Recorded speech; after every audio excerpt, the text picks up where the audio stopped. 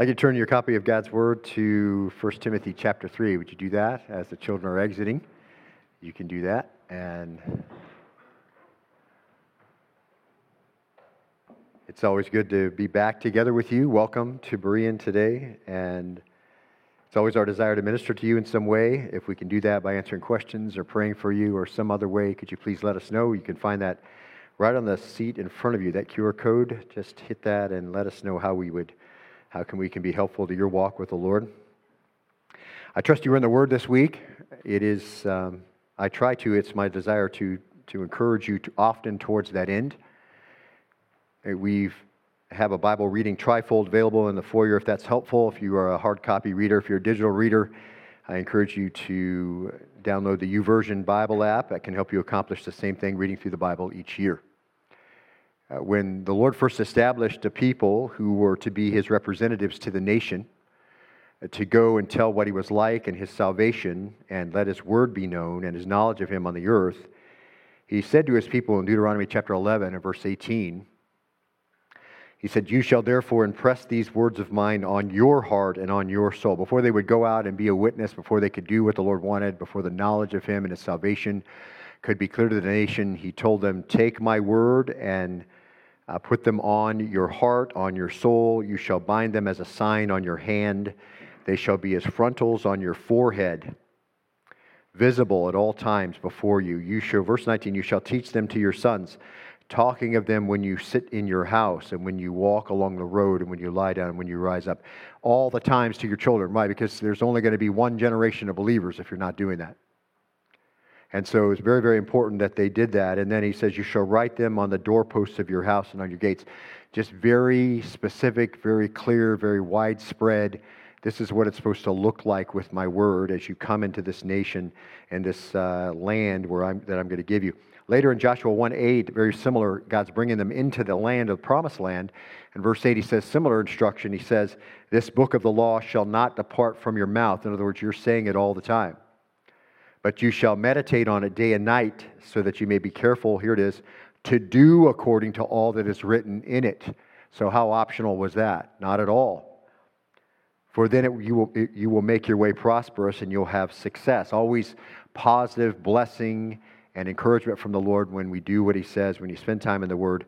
And then in the New Testament, we see much the same emphasis. That hasn't changed. Hebrews chapter 4, verse 12. "For the word of God is living and active, sharper than a two-edged sword, piercing as far as the division of soul and spirit, both joint and marrow, able to judge the thoughts and intentions of the heart." It's powerful, and that's what we want. We want it to divide the soul and spirit, joints and marrow. We want to reveal what our intent is and the intents of our heart, always, so that we walk in accordance to His word. And if we would desire good relationships, we can have an understanding about who we should interact with from 1 John chapter 5 and verse 2. "By this we know that we love the children of God, when we love God and do His commands." How can you love each other best? By loving God and doing His commands. "For this is the love of God," not our sentiment towards Him, not even our worship that we spent in song a minute ago. The love of God primarily is that we keep His commandments. That's how we express love to God. That's His love language, our obedience. The more we do it, the more we express our love to Him. It's acknowledging He knows what's best. It's acknowledging that He's given His law so that we can be blessed and encouraged and strengthened and have prosperous way and good success. "For His commandments are not burdensome." He's not a downer on your life. He's not trying to pour water on what you want to do. His commandments are not burdensome. Therefore, you're good. And so we have to know what they say. And then, obviously, very, very basic and vital part of the life of a believer is to spend time daily in the Word of God. Then Galatians chapter 5, verse 16, again, very clear. "But I say, walk by the Spirit." That's what we want to do, right? We want to walk by the Spirit. I pray before I come up here, "Lord, help me to walk in the power of your Spirit, filled with your Spirit, with the gifts of the Spirit, functioning inside the fruit of the Spirit." That's what we want. We want to walk in the Spirit. "And you'll not carry out the desire of the flesh." And that's what we don't want to do, right? We don't want to walk in the flesh, so walk in the Spirit. "For the flesh sets its desire against the Spirit, and the Spirit against the flesh." That's that unredeemed part of us still. The new you on the inside, the flesh on the outside, still waiting to be glorified. They're in opposition to one another. There's going to be open battle, open war, so that you may not do the things that you please. And by walking by the Spirit, of course, that's synonymous with the passage I tell you all the time, letting the word of Christ dwell richly in us in Colossians 3, because the symptoms of both of those are exactly the same. And all that opposed to walking in the flesh. That's what we don't want to do. Synonymous with what we see explained to us in Romans 13:13. Let us behave properly as in the day, not in carousing, drunkenness, sexual promiscuity, sensuality, not in strife and jealousy, but put on the Lord Jesus Christ and make no provision for the flesh in regard to its lust. Putting on the Lord Jesus Christ, walking by the Spirit, being filled by the Spirit, all those kinds of things exactly the same, accomplished the same way. Time in the Word each day, saturating your life so that your thoughts become changed. You renew your mind, Romans chapter 12, verses 1 and 2, and thoughts begin to differ and reactions differ, and you'll know that the Lord's taking over as you begin first reactions to things that happen to you, and those things are Spirit-controlled. You know the Lord is beginning to work through His Word in your heart. So as a true follower of Christ, we desire to sin less, obviously, as we're older in the faith, and to walk in holiness. And one of the ways we can do that and be victorious in the active battle that every believer has to fight is to shore it up with the Word of God. And part of the reason why I teach the way I teach, verse by verse, is to model what it can look like to read the Word of God with understanding and come away with that time, from that time, changed. That's what we really want. And may that be your experience. It's my desire and my prayer for you all the time, and perhaps even for the first time for some of you this year, that you're able to have the benefit of a private time in the Word each day. Now, let's get to our study today. Starting way back in May, we began our corporate journey through the pastoral letters. Verse by verse, explaining Scripture with Scripture, we've entitled the study, Instructions for the Church for Teaching and Leading and Equipping. And speaking of teaching, there's an old story, perhaps you've heard it, of a young seminary graduate who was seeking to pastor his first church. One pulpit committee requested an interview, so the young pastor went, and the committee gathered together, and the chairman began questioning. He says, quote, "Young man, do you know your Bible?" The young man answered back, "Yes, sir, I know the Bible from front to back."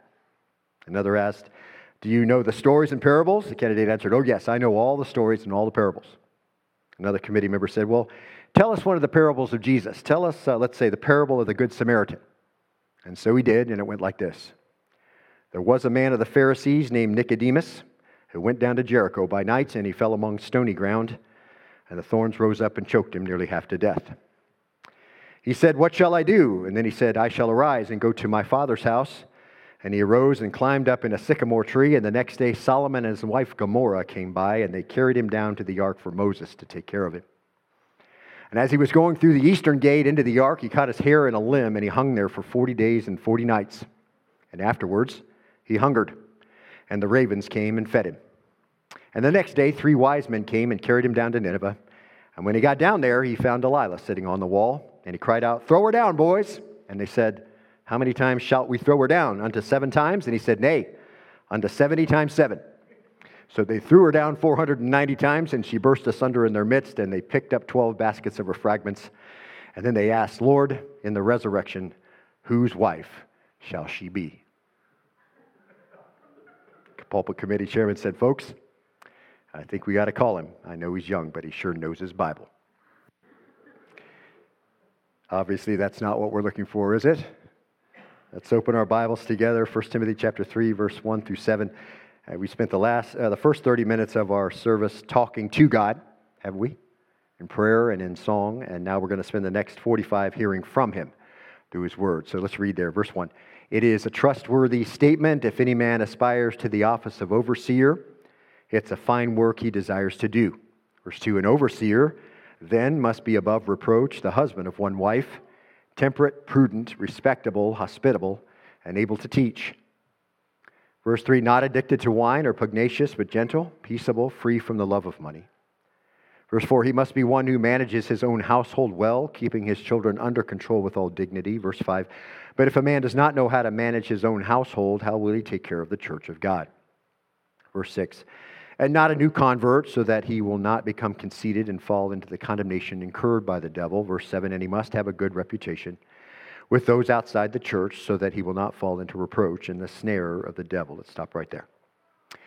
As you know, if you've been with us, we've been looking at the qualifications for elders. This is God's requirements for those in the church.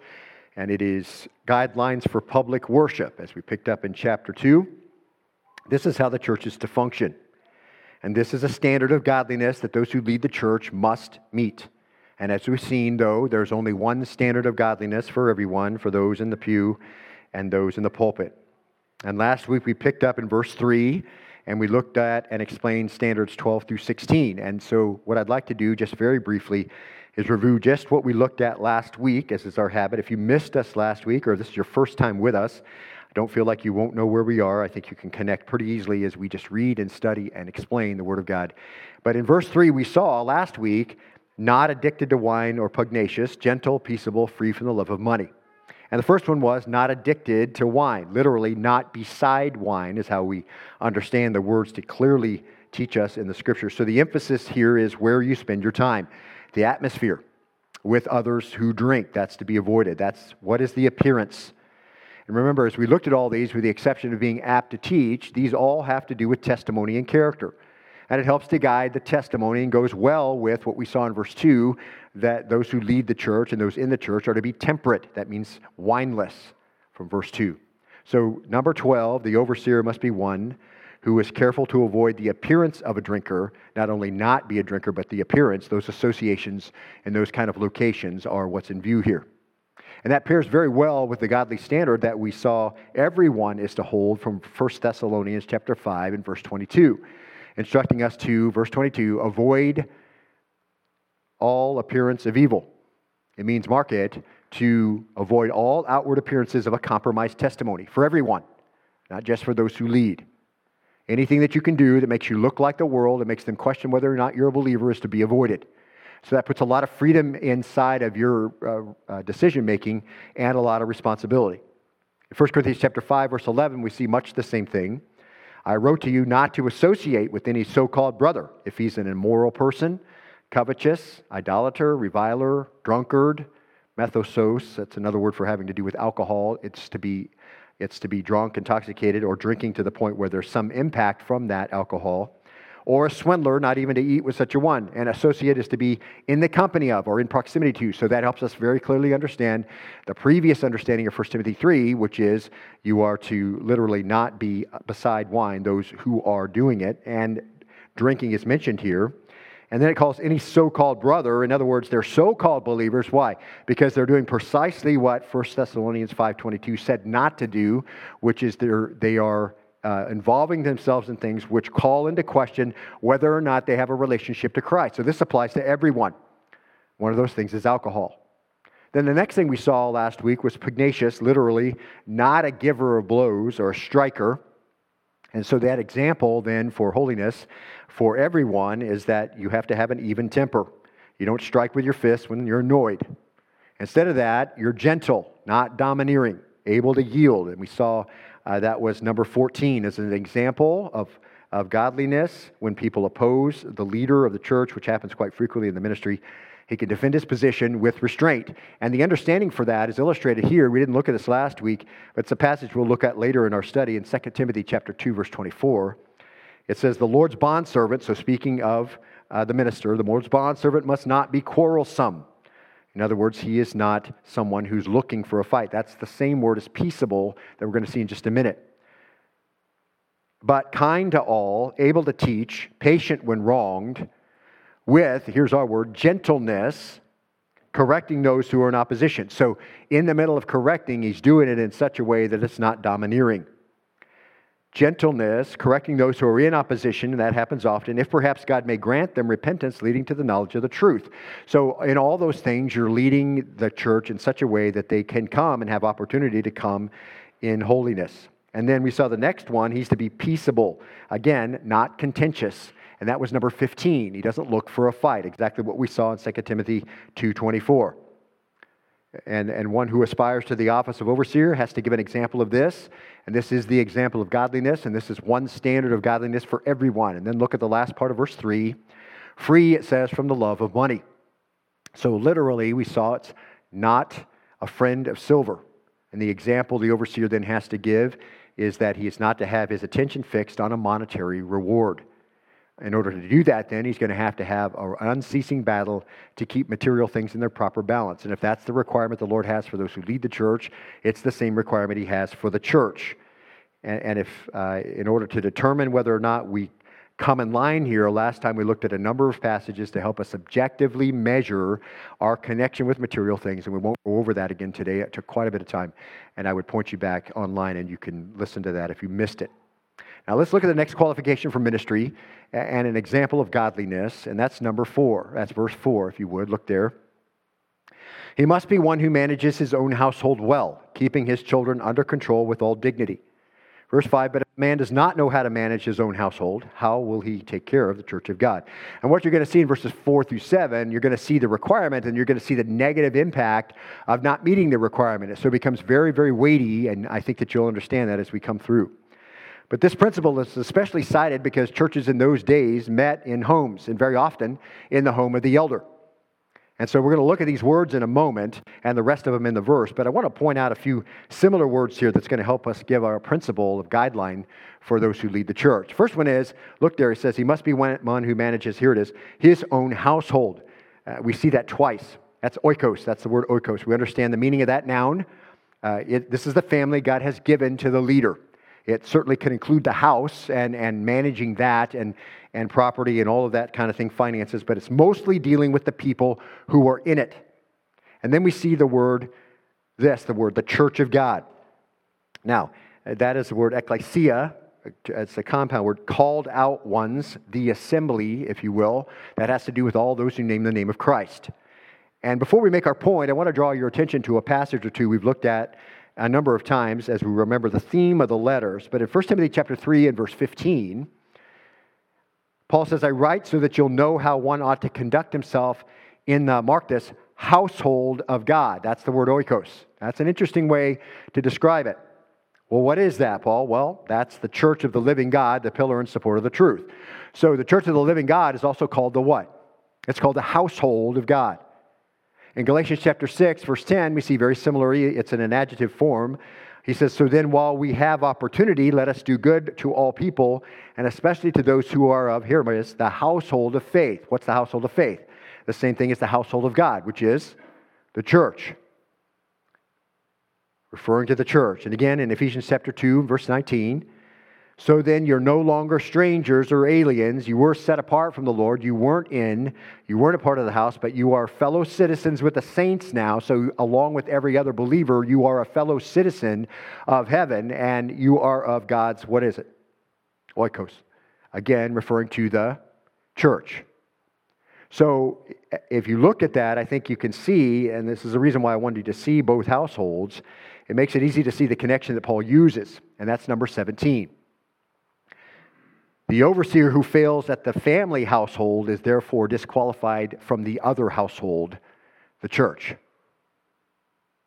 If you fail with the family household, you're disqualified from the other household. And the common sense application of a really straightforward requirement and its disregard has brought a lot of trouble on God's people over the centuries. And without going into all this, because we would spend weeks with this, but if you remember Eli's sons, and if you don't, go look at them. And then later Samuel's sons, which Samuel's sons' disobedience to him and godlessness is the reason why Israel cried out for a king. They said, hey, you're dying and you're not going to be around and your sons don't walk with the Lord, and so appoint a king over us. This disruption and disqualification is very common in the modern church too, although you wouldn't think it, because men don't step down from those positions. And I pointed this out from the Word of God numerous times and to you as my own personal conviction, but I really believe that undisciplined, willful, disobedient children may be the most common factor in difficulties in the church. Undisciplined, willful, disobedient children may be the most common factor in difficulties in the church. Not only do they disrupt what's going on in the church and those who are there, they also cause problems that elders have to deal with the parents. And those kids will eventually grow up and be in youth groups and adults in the church. And what I've noticed over the years is that Undisciplined parents tend to produce undisciplined kids. I guess it's genetic. But the Word of God most certainly confirms that those who aspire to the office of elder, and later we're going to see deacon, must have demonstrated the ability to lead their families to Christ and have demonstrated himself to be spiritually successful as the leader of his family. And of course, the easiest way to know that is if the children are still in the house, especially if, as in the first century, the church is meeting in your home. It's not too hard to figure out whether or not your children are under control if you're actually leading the church in your own home and your children are disruptive. So the family then, I think, is very clearly the proving ground for leadership skills. And so the scripture says he must be one who manages his own household. And manages is a compound verb, proistemi. Pro is over or above, and histemi, to stand or fix securely. Like the foundation of a building is secured by proper building. To preside over, to rule. It's the same word we saw in Timothy when it said the elder is to rule, proistemi, over the church. That's the idea. And again, this just affirms that this is the biblical role of men. This is not your wife's job to do this. It's your job to do this. And again, I know that flies in the face of woke culture, but that is how it is. And that's how the culture works the best. Because there's just one standard, obviously, that applies to everyone. So the man is to establish the biblical standard in the home and to guide it and to fix it securely. Obviously, there are some shared responsibilities. Obviously, it's not just him doing the home. And as we've already seen, and we'll see again, there is a sense in which there are some home management duties for the wife, and certainly outside the home in Proverbs 31. And we're not taking in all of those, but primarily, because we've looked at this already, that she has a focus of raising godly children and reversing the curse one child at a time. And we're going to see that again in 1 Timothy. And as I said, this is the same word, proistemi, that we saw in 1 Timothy 5:17. As an elder, he is to rule as an elder. He's in the primary spot, just like the man is for the family. So then if he is to proistemi his household, the way that he does that will give evidence of him being able to do that kind of thing in the church. That's the whole issue. Consequently, he is to be the leader in his home and a strong spiritual leader, by the way, in that house. Now notice it says that he manages or rules at home. He's to manage well. And here's the thing, we're going to talk about this in just a second. It's not just that he manages, okay? He has to manage well. There are a lot of men who are filling the role of manager, but they aren't doing it very well. They may bring in the money, they may provide a comfortable home, they may make sure everybody gets to go to college and whatever and have a nice car and all that, but they aren't getting the desired effect because that isn't what it's talking about. So let's look at that. Look at the last word. He must be one who manages his own household. Koles, that's the adverb for good. But it has much more. There's a lot of words in the Greek for good and well. But this word brings with it a few ideas that indicate beauty. It's like looking at a sculpture and you realize that it was well done, but it also provides this beauty to your soul. You look at it and you just absorb it. My wife knows that when we go to the National Art Museum in the Smithsonian, and it may be some classic piece of art that you enjoy. She knows that she'll lose me if she doesn't keep close track, because I have a couple places I like to dodge in and just stand there in front of it and just look at it. And obviously, the person was talented. They're masters and they know what they're doing. But there's a beauty there too, beyond just the beauty of their ability to paint it. That's the issue, as it has to do with managing your family well. And I think that you've seen this and perhaps understand it. Maybe you didn't realize, but that has to do with the family, and it's a pretty high standard for the pulpit and for the pew.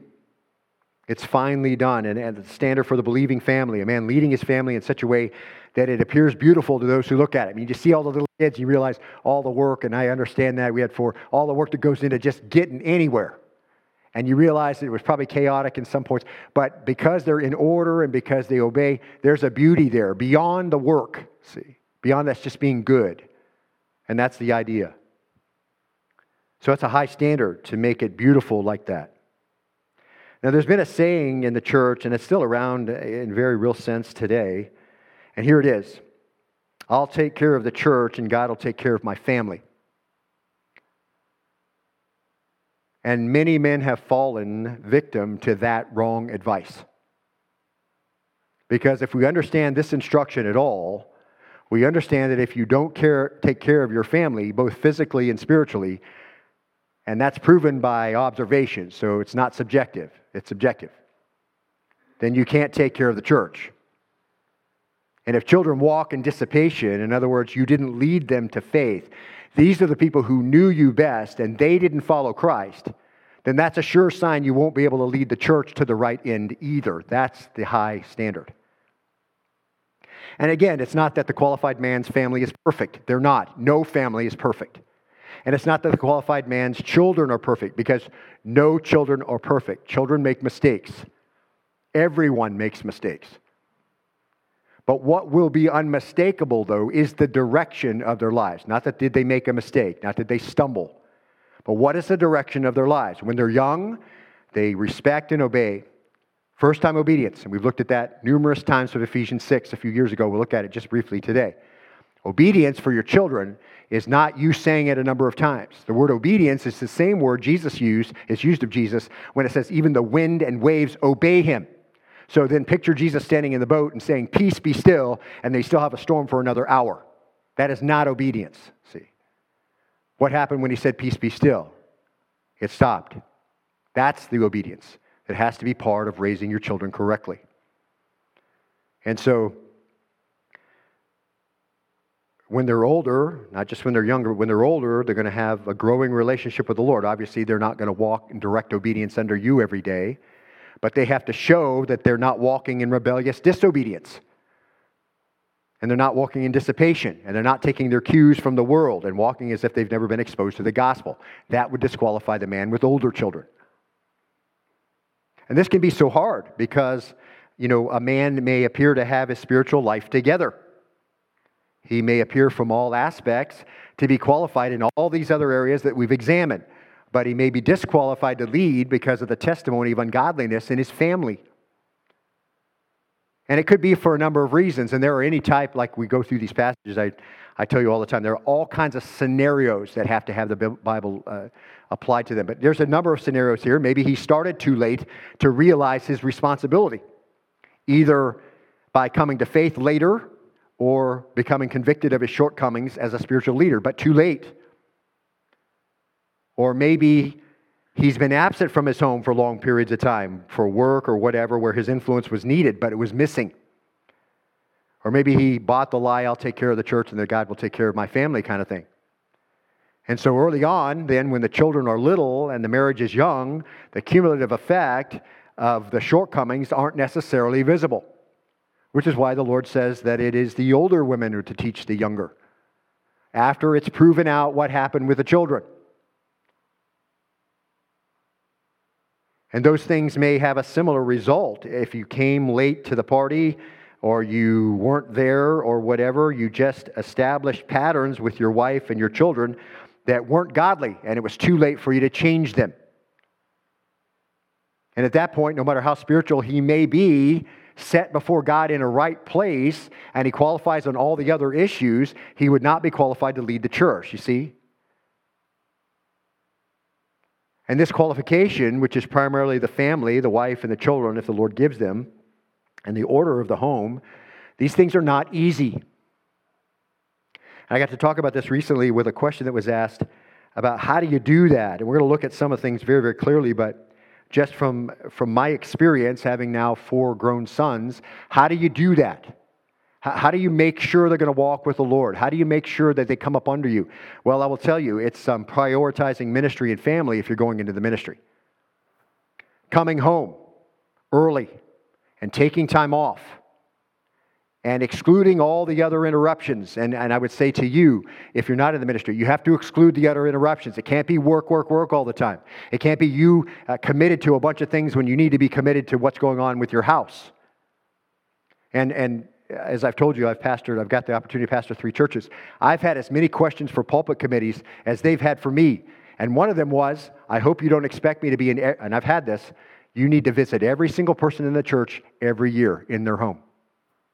Well, listen, first of all, that's not a biblical requirement for an elder. And number two, that's not good use of my time. I'm supposed to equip you for works of service and make sure you're doing that. And you make sure you need to be in the hospital for everyone who's sick. I have to be in the hospital for everyone who's sick? What about you? You're their friends. I have to equip you for that. Now, I go and do that, and I have to be an example, 1 Peter 5 says, to the flock by doing things. But listen, if you let the church dictate to you as a minister what you have to do every single day, you're going to miss the main responsibility that you have. And if you don't do well there, you're not qualified to be in the pulpit, period. And so there's a lot of time that you have to spend and requirements that you have to make sure that you exclude, requirements from the church that you can't do. Because the church will dominate your life if you let it. And that's not a bad thing. This is the reason why I went into the ministry, to meet needs and to be useful for the Lord, a vessel that He could use and pour out into people and make a difference. But at some point, you have to realize that you have a bigger responsibility, and that's to produce disciples in your own home.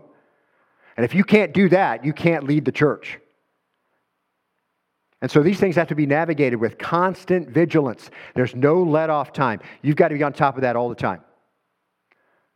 People ask me, what did you do for hobbies? Well, I did a lot of stuff up into my 30s, and then I started having children. And you know what? When they say to my wife, when's daddy coming home? Guess what? I'm not stopping to play golf, and I'm not going to work out. I'm going to go home, because there's little minds in there thinking, when is daddy going to get home? And they're waiting at the window. And that's important. You have this little window. You get to form these lives, and you're going to have to make sure you make the most of it.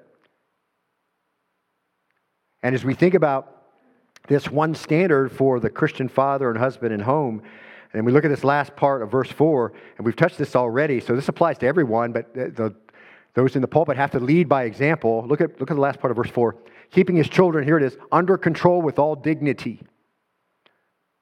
What's that mean, all dignity? We'll look at it in a minute, but dignity is not yelling at your child after the 10th time you've told him to do something, you didn't enforce it, and now you're screaming at him. That's not dignity, okay? Dignity is not chasing after your child in the store who won't obey you, and then they throw down on the floor and throw a fit because you didn't manage that well. That's not dignity. There's an order, a cosmos, if you will. That's the idea. So the passage here is dealing with younger children. Obviously, you're not keeping your older children under your control with all dignity, all right? They're living their own life. And so there's requirements for them, as we looked at a minute ago. But they're to be under control, and that's the verb hupotasso. It's one we're familiar with. It's a compound military term. Hupo is under and tasso is to appoint. And the idea is to appoint under. So it's to be in subjection to someone, to follow orders in the military, to line up in rank order underneath. And beloved, if there is anything missing in today's child-rearing philosophy, it's certainly acting on the biblical understanding of this responsibility. Because I hear this all the time. I want them to be a free spirit. I want them to be fierce and do what they want. I want to let them make their own choices and do what they want. Listen, those are not biblical advice, and that is not biblical philosophy, okay? That's worldly philosophy. Did you know when your child is born, he is born on his way to an eternity without Christ? Uninterrupted, that's where they'll end up. You want them to be a free spirit, you want them to be fierce and do what they want, here's what will happen. They'll go straight from the cradle to the grave into a Christless eternity, unless you intervene. You have to understand that. Your child, when he's born or she's born, has every sin known to man in their own little heart, and they're just waiting till they're old enough to exercise it. And if you don't think that I'm right, just look at the world that's apart from Christ. And look at what's going on in today's public high school. You don't have to go very far to see pretty much every single sin going on. And even in our private schools, in our home schools, you still see stuff like this. That's what happens if you leave them to themselves. The Bible says if you leave a child to himself, he'll bring his mother shame. That's pretty much straight across. I'll tell you, beloved, in 30 years of ministry, I have buried a lot of teenagers. And almost exclusively, these were rebellious teenagers. So this is a very, very important issue. And this is missing in today's philosophy of understanding your child. And I mentioned this is where some of the biggest problems in the church find their source too. Parents who will not discipline, allow their children to be willful, and then that just disrupts everything else and bumps into everything else, and you have to speak about it, and that causes problems with the parents. And not the smallest of problems, which is the disqualification of leaders. People wonder why they're not effective. They wonder why they're not ministering to anybody, right? If your children are not walking with the Lord, doesn't matter if you're a missionary on the field, if you're behind the mic at a pulpit somewhere, then you're not doing what the Lord wants you to do, and He can't bless that effort. So here's the question. How do you know then? How do you get to the correct biblical relationship with your children? And we're just going to stop here briefly because how to do this is not in focus here. And we've looked at how to do it. Here it says has to be done. But I don't want to leave you without any kind of structure here, and it's important to understand the words as they relate to your non-adult children, which is what we have in view here in 1 Timothy 3. And there's a great illustration where we could spend weeks, and I have spent weeks here in years past. I won't, but we'll revisit it again during our child dedication classes. But in Ephesians chapter 6, verse 1 through 4, I just want to read it to you, and then I want to comment on it. Here it says, "Children, obey your parents in the Lord, for this is right." Verse 2, "Honor your father and mother, which is the first commandment with a promise, so that it may be well with you and that you may live long on the earth. Fathers, do not provoke your children to anger, but bring them up in the discipline and instruction of the Lord." And I've told you before, I wish that there was a whole book in the Bible that just says on children. That would be really great, although I'm not sure the church would follow it any more than it follows these 4 verses. This is an important section. "Children, obey your parents in the Lord, for this is right." Your child does not know how to do this, nor do they know that that's the rule. So you have to teach them to obey you. That's your first job. They don't know how to do that when they come into your house. They are not born saying yes, yes, yes. They're born saying no, no, no, and they say it louder, more vehemently as they get older. And you have to teach them how not to say no, but how to say yes. You have to teach them to obey. And then it says, honor your father and mother. Now you have to teach them to respect. And respect is pretty important because a lot of times if you gain respect by disciplining them for it, you'll be able to avoid the action of disobedience. First is respect. You see the rolling of the eyes, you see the haughty look, you see the throw up the head and you're not going to do it, the setting of the neck. You know all this, the setting of the arms. No, I'm not going to do it. They're not actually not doing what you say, but you know they're about to. That's a spanking. That's teaching them to respect. And this is the first commandment with a promise. So this is commandment number 5 of the 10 commandments. Your kids don't know this. They don't know that there's a promise connected with obeying mom and dad. And what is the promise? Living long on the earth, and it may be well with you. Most people want to have it well with them, and they want to live a long time on the earth. But they don't know this. But you do. And so you have to teach them that in obedience there is blessing. And that's an important thing to learn. Why? Because that's how it works in real life. When you disobey, there's painful consequences related to it. As an adult, you should be able to know this pretty early.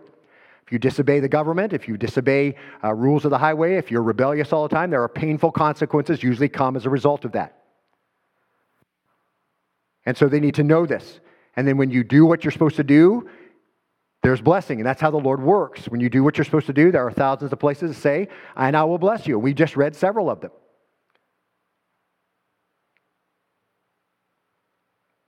Fathers, don't provoke your children to anger. There's easy ways to do that.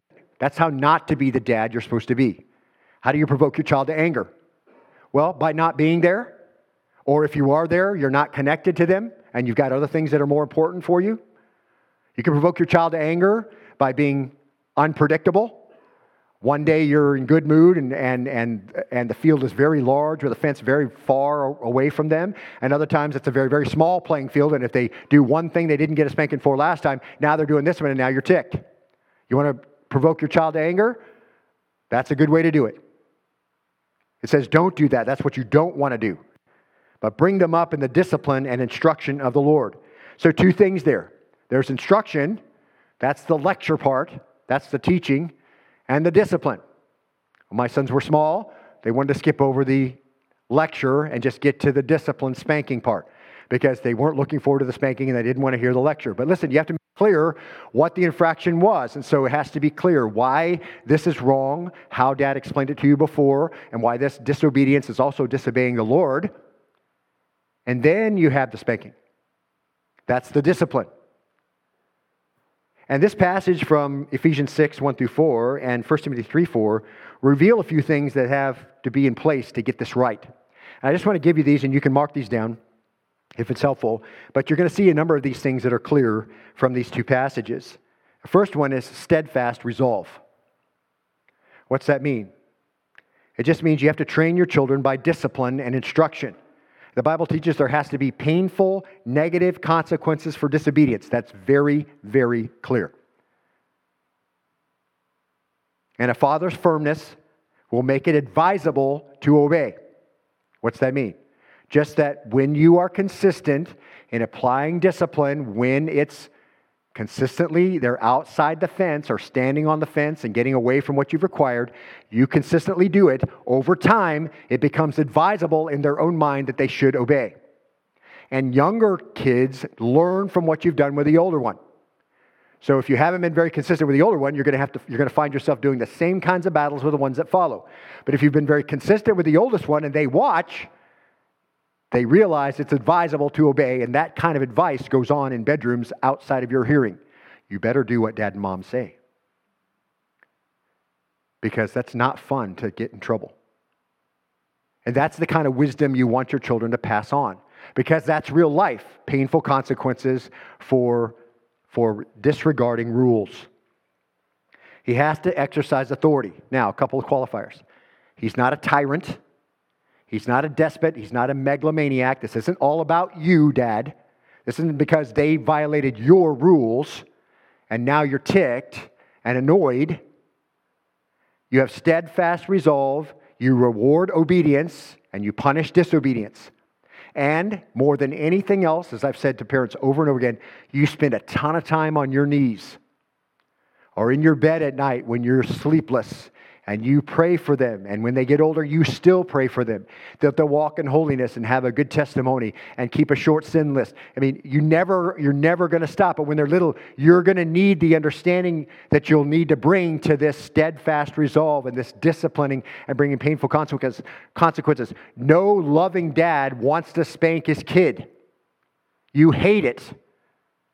But you have to do it because the Bible says you need to, and you do it couched inside love, which we'll see in just a minute, and couched inside understanding.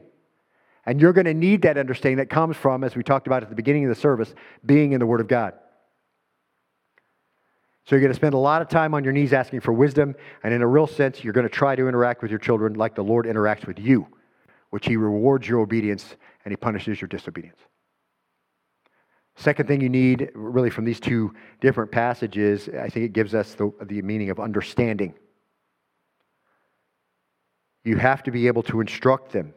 And for this, you're going to need God's wisdom. And when you apply yourself to this, you're going to find yourself again on your knees and in the Word. You've got to have understanding. Sometimes you're going to come home, and if you have more than one child, you've got such a mess going on there. You don't know who was at fault and who started it and what's going on. And you don't want to react in anger. Right? If you're angry, you go in your room and get that straight. First of all, you're in sin before the Lord, and you're not going to bring good to anybody if you've got an angry disposition. Go get that straight and then ask the Lord for wisdom because you're going to need it. You're going to need understanding to be able to figure the whole thing out. You have to be able to have enough understanding to lead your children and your family. And in order to have that, you're going to have to make it reasonable to obey. Not by provoking them to anger like we saw before, or inconsistency, or divided loyalty, or spending a lot of time in every other place except where you need to be. You have to have understanding to lead them. There has to be a reasonableness, if you will, to the requirements. Not that they have to understand perfectly why you have the rules there, but there has to be a reasonable application of them, consistent over time. Not back and forth, and if you've got bipolarism, listen, don't spank your children when you're at one end or the other, okay?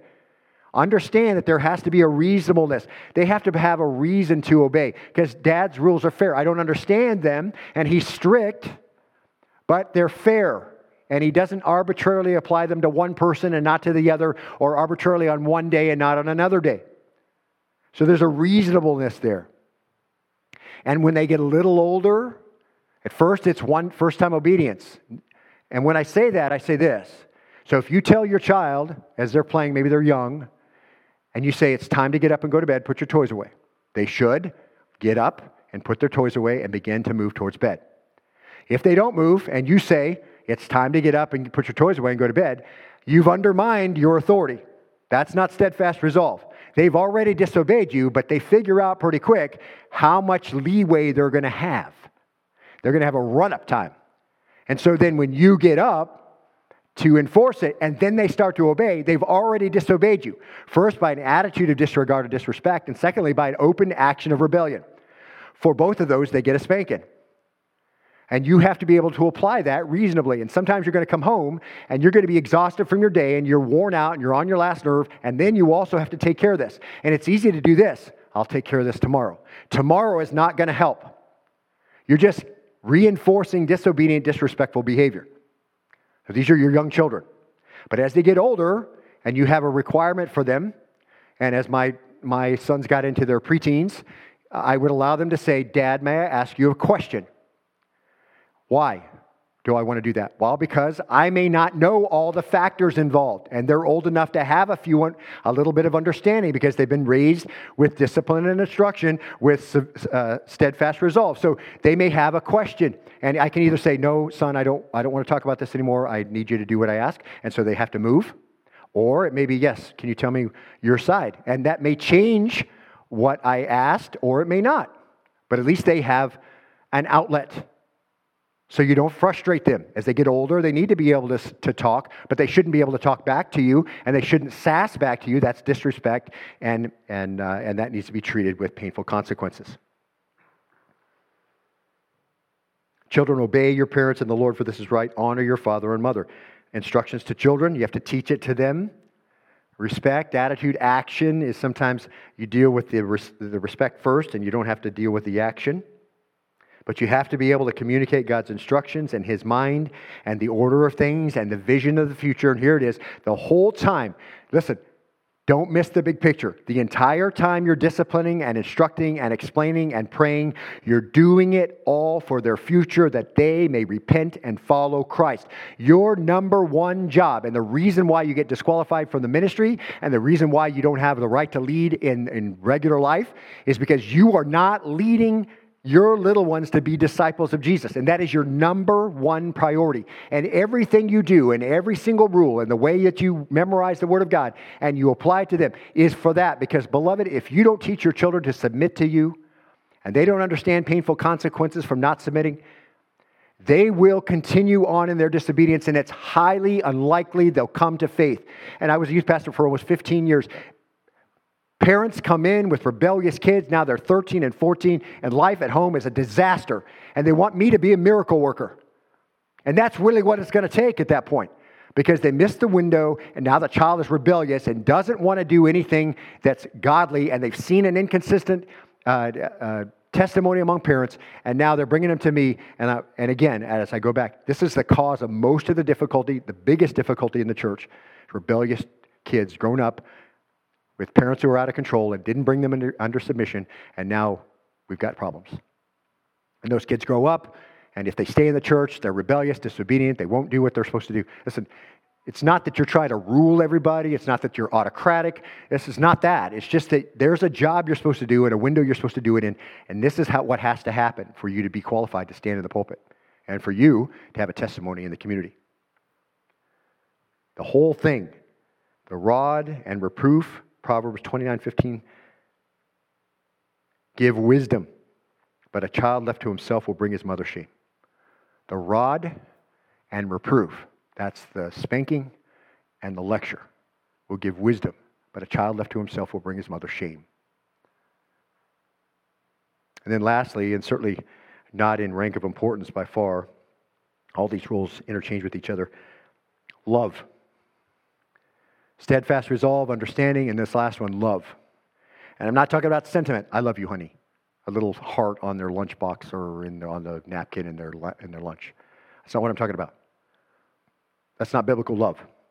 I'm talking about sacrificial love. I'm talking about giving up your life, your preferences, how you'd spend your afternoon, how you spend your money, how you spend your life. Your children will see over time, and you're not going to do it perfectly, but your children will see over time that you love them because you're willing to give up for what they need. You're willing to sacrifice. Love is a verb. It's kindness. It's goodness. Faithfulness. It doesn't hold on to records of wrong. Listen, when you spank a child and you give them the lecture and you hug them and you pray for them, you don't bring it up 2 weeks from now. The Lord doesn't do that to you, does he? When you ask forgiveness, what does he say? It's like a vessel that's been smashed into a million pieces, been buried in the depths of the sea, separated from you as far as the east is from the west. So make sure you don't come bringing that back. That's not love, okay? And love, beloved, will make it enjoyable to come up under you. Do you understand? They watch you sacrifice for them, and you love your wives like Christ loved the church, and they watch you sacrifice your time and your priorities and your lists and whatever it is so that they can be benefited, and they realize you really do love them. And it's easier to come up under that kind of loving authority, isn't it, than to come up under somebody who's a despot or some kind of tyrant. That's not what it's supposed to be like. You have the authority, and it has to be couched in love, see? If you have the genuineness of unhindered, uninterrupted, unmistakable love, that will be the honey with the medicine. That's the good with the hard. Love has to be there. And that's a pretty narrow gate, isn't it? That's not surprising, isn't it? Because that's precisely what the Lord said being a believer would be like. It's a very narrow gate to get in. This is what it looks like.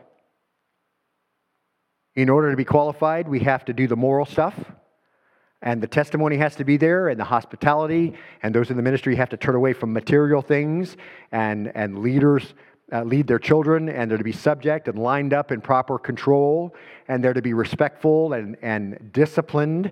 And we're going to see this later in Titus and deal with it there. When children are older, they have to be believers. They have to profess Christ. If they don't profess Christ and live in dissipation, then he's disqualified. And this happens all the time, beloved. Parents who don't do their job, and then their kids grow up, and they leave everything that you hold dear. And it's like a living death, watching them go through it. To reject all that you hold dear, to know what the consequences of that rejection were, which is they never came to faith to begin with, and now they're living in open sinfulness, that's a living death. That's not what you want. They have to profess Christ. And when you get to that point, then you're just at the mercy of the Lord, and you pray. Somehow someone, because you didn't, will come and interject themselves in their life, and somehow the Lord will make them soft to the gospel again after we missed our opportunity. This is a very narrow gate and very important. And there's no time to relax in that window. You know, when they get old enough to be aware and to say no and start doing those things, you got 4 or 5 years where you're going to make that difference. And after that, you've missed your window. And you don't want to live with a teenager that you missed the window. You think it's going to be sweet, it won't be sweet. It's only going to be sweet if they embrace Christ and that becomes their life too. Then it's going to be really sweet. So these are very important things, and I wanted to spend enough time on them to impress them to you about how big a problem this is in today's culture.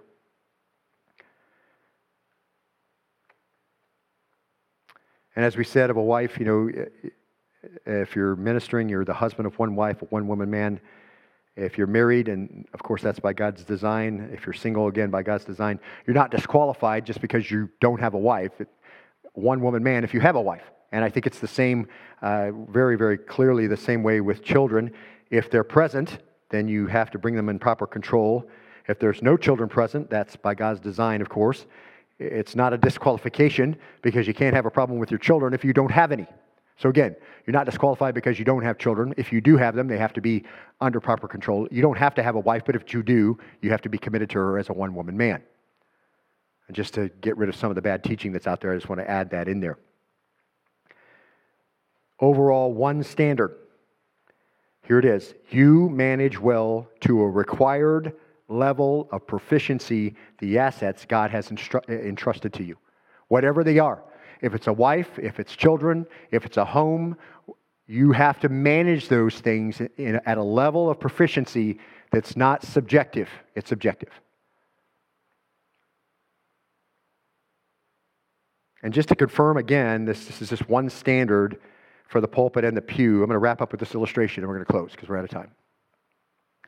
Colossians 3:18, obviously not directed to leaders any more than it's directed to every believer. Here's what it says. And you'll see some of the same language, so I won't have to comment too much. Wives, be subject to your husbands. Hupakuo, come up under them. They're the leader. You have to submit. And that's fitting in the Lord. That just means if you're a believer, that applies to you. So if you're single, choose wisely. Because if you come up under a man who doesn't love the Lord, that's going to be miserable for you forever until the Lord allows one of you to depart this earth. You want to choose a man who has a godly relationship well beyond anything you influence. You're not to influence that. He's to have that. He's to bring that influence to the family. Not that you shouldn't love the Lord and walk with him, because you're not going to be obedient to him if you're not. But he is the one who brings that godly influence and the tenor of the family to the home. Husbands, love your wives and don't be embittered against them. Don't talk badly about them. Don't tell wife jokes. Don't ridicule her. 1 Peter chapter 3, verse 15 says, dwell with her in an understanding way as with a weaker vessel, for she's a woman, lest your prayers be hindered. You're supposed to love her like Christ loved the church. You're supposed to wash her with your words, Ephesians 6 says. She may become radiant and glorious. She can achieve the things that the Lord wants her to achieve. So guys, if you're single, make sure you have a woman who loves the Lord, is committed to him, and has a walk with him before she meets you, and then she will come up under you, and you can love her like Christ loved the church, and she will become the woman the Lord intended for her to be, with all the ministries and outreaches and blessings that come from that relationship. Children, be obedient to your parents in all things. If you're old enough to hear my words, child, and you understand what I just said, make sure you're obedient to your parents in all things, for this is well-pleasing to the Lord. And if that doesn't mean anything to you, child, that it's well-pleasing to the Lord, you may not be born again. Because if you're born again, that's a joy to you to know you can do something, and the Lord will say, I am well pleased with that. Fathers, don't exasperate your children. We've talked about all the ways you can exasperate them so that they will not lose heart or be discouraged. You don't want to bring your child to the point where they're discouraged because of your lack of ability to order your own life or prioritize the things that are important. Or to be autocratic or overbearing or a megalomaniac. Workers, in all things obey those who are over you on the earth. Here's the same, that's hupakuo. You have to obey them. If you work for somebody, you're supposed to come up under them, not with external service as those merely pleasing men. So in other words, when the boss is in the room, then you're acting a certain way towards them and you're respectful, but when they go out, you're talking up your sleeve about them. You don't respect them, you're criticizing your workplace, all that. Don't do that. With a sincere heart, fearing the Lord. The Lord's the one who hears it. He watches. This is not pleasing to him as a believer. Whatever you do, do your work heartily as for the Lord rather than for men. When you're working, who are you really working for?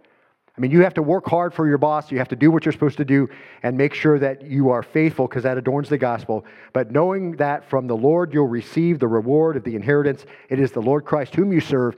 Everything else is temporary. Your relationship with the Lord is permanent. Serve him in serving your wife and serving those who are over you in the workplace and all of that stuff. Okay? So, we're at the end of our time together and we're out of time. And I apologize, we've gone a little bit over. But we've covered a lot of things I think that are hard and hard to hear. But there's a joy there knowing that this is the path and you can walk in it. And the Lord is good and desires for you to do this and it's well-pleasing to him. Let's pray and we'll be dismissed. Lord, we thank you today for the time together that we've had. We're so grateful for the fellowship of the family of God. We're grateful for, I'm very grateful for men here who they're under the radar doing this very thing. The very things you said for them to do and the way you've asked them to do it. And I know that it's been hard and it's been grueling and it's taken its toll and it's been sacrificial and they've lost sleep and they've lost things that they could have done with their life, but they've invested it where it really, really mattered and they produced godly offspring. And for that, I'm very grateful, Father. And for those who have young children and are walking in obedience, it's such a beautiful thing for me to see. It's one of the joys of Wednesday night, watching little families walk up and watching the children in obedience and the joy that's all there between parents and child. What a joy that is. And thank you for a church that's doing that. And Father, if we're parents of children who are wayward, whether or not it's our fault because we didn't do a good job or because they've chosen, because they are a free agent to do what they want to do, Lord, we pray for your grace and your mercy for them and for peace for us. All these things, Lord, are in your hand. It's a joy to know that we can change course, that if we look at the subjective standard, we realize these are things that have to happen, we can change things. And Lord, I pray that you'll help us to have wisdom to do that, the understanding that's part of being a faithful parent, a faithful dad, a godly leader is the ability to have understanding, and I pray that you give it to us. And you told us to ask for it, for wisdom, and you don't upbraid us. You give it to us. And Father, we pray also, as Jacob prayed earlier, for all men everywhere, for kings, all in authority, that we may live a peaceful and quiet life in all sincerity. In the places of leadership, Lord, you bring godliness in our own nation with wicked leaders at the head and making ungodly laws and rules, constantly handing them down, frustrating people, restricting people. Lord, I pray that you can bring peace here by bringing godliness to those leadership positions. I pray for the peace of Israel, that there may be prosper in her walls, as you asked us to pray, Lord, that they may come to faith, completed in Christ. And Father, I thank you that we've had the ability to pray these things. We pray them in your will. We pray for the type of behavior in our families that will result in godly offspring, children who walk with you, who are obedient to us, who understand why, as they get older, why it was tough on them sometimes, that they might, again, have an opportunity to raise godly children that will honor you, another generation of faithfulness. We pray all this in the name of your Son, Jesus, and all God's people said. Amen.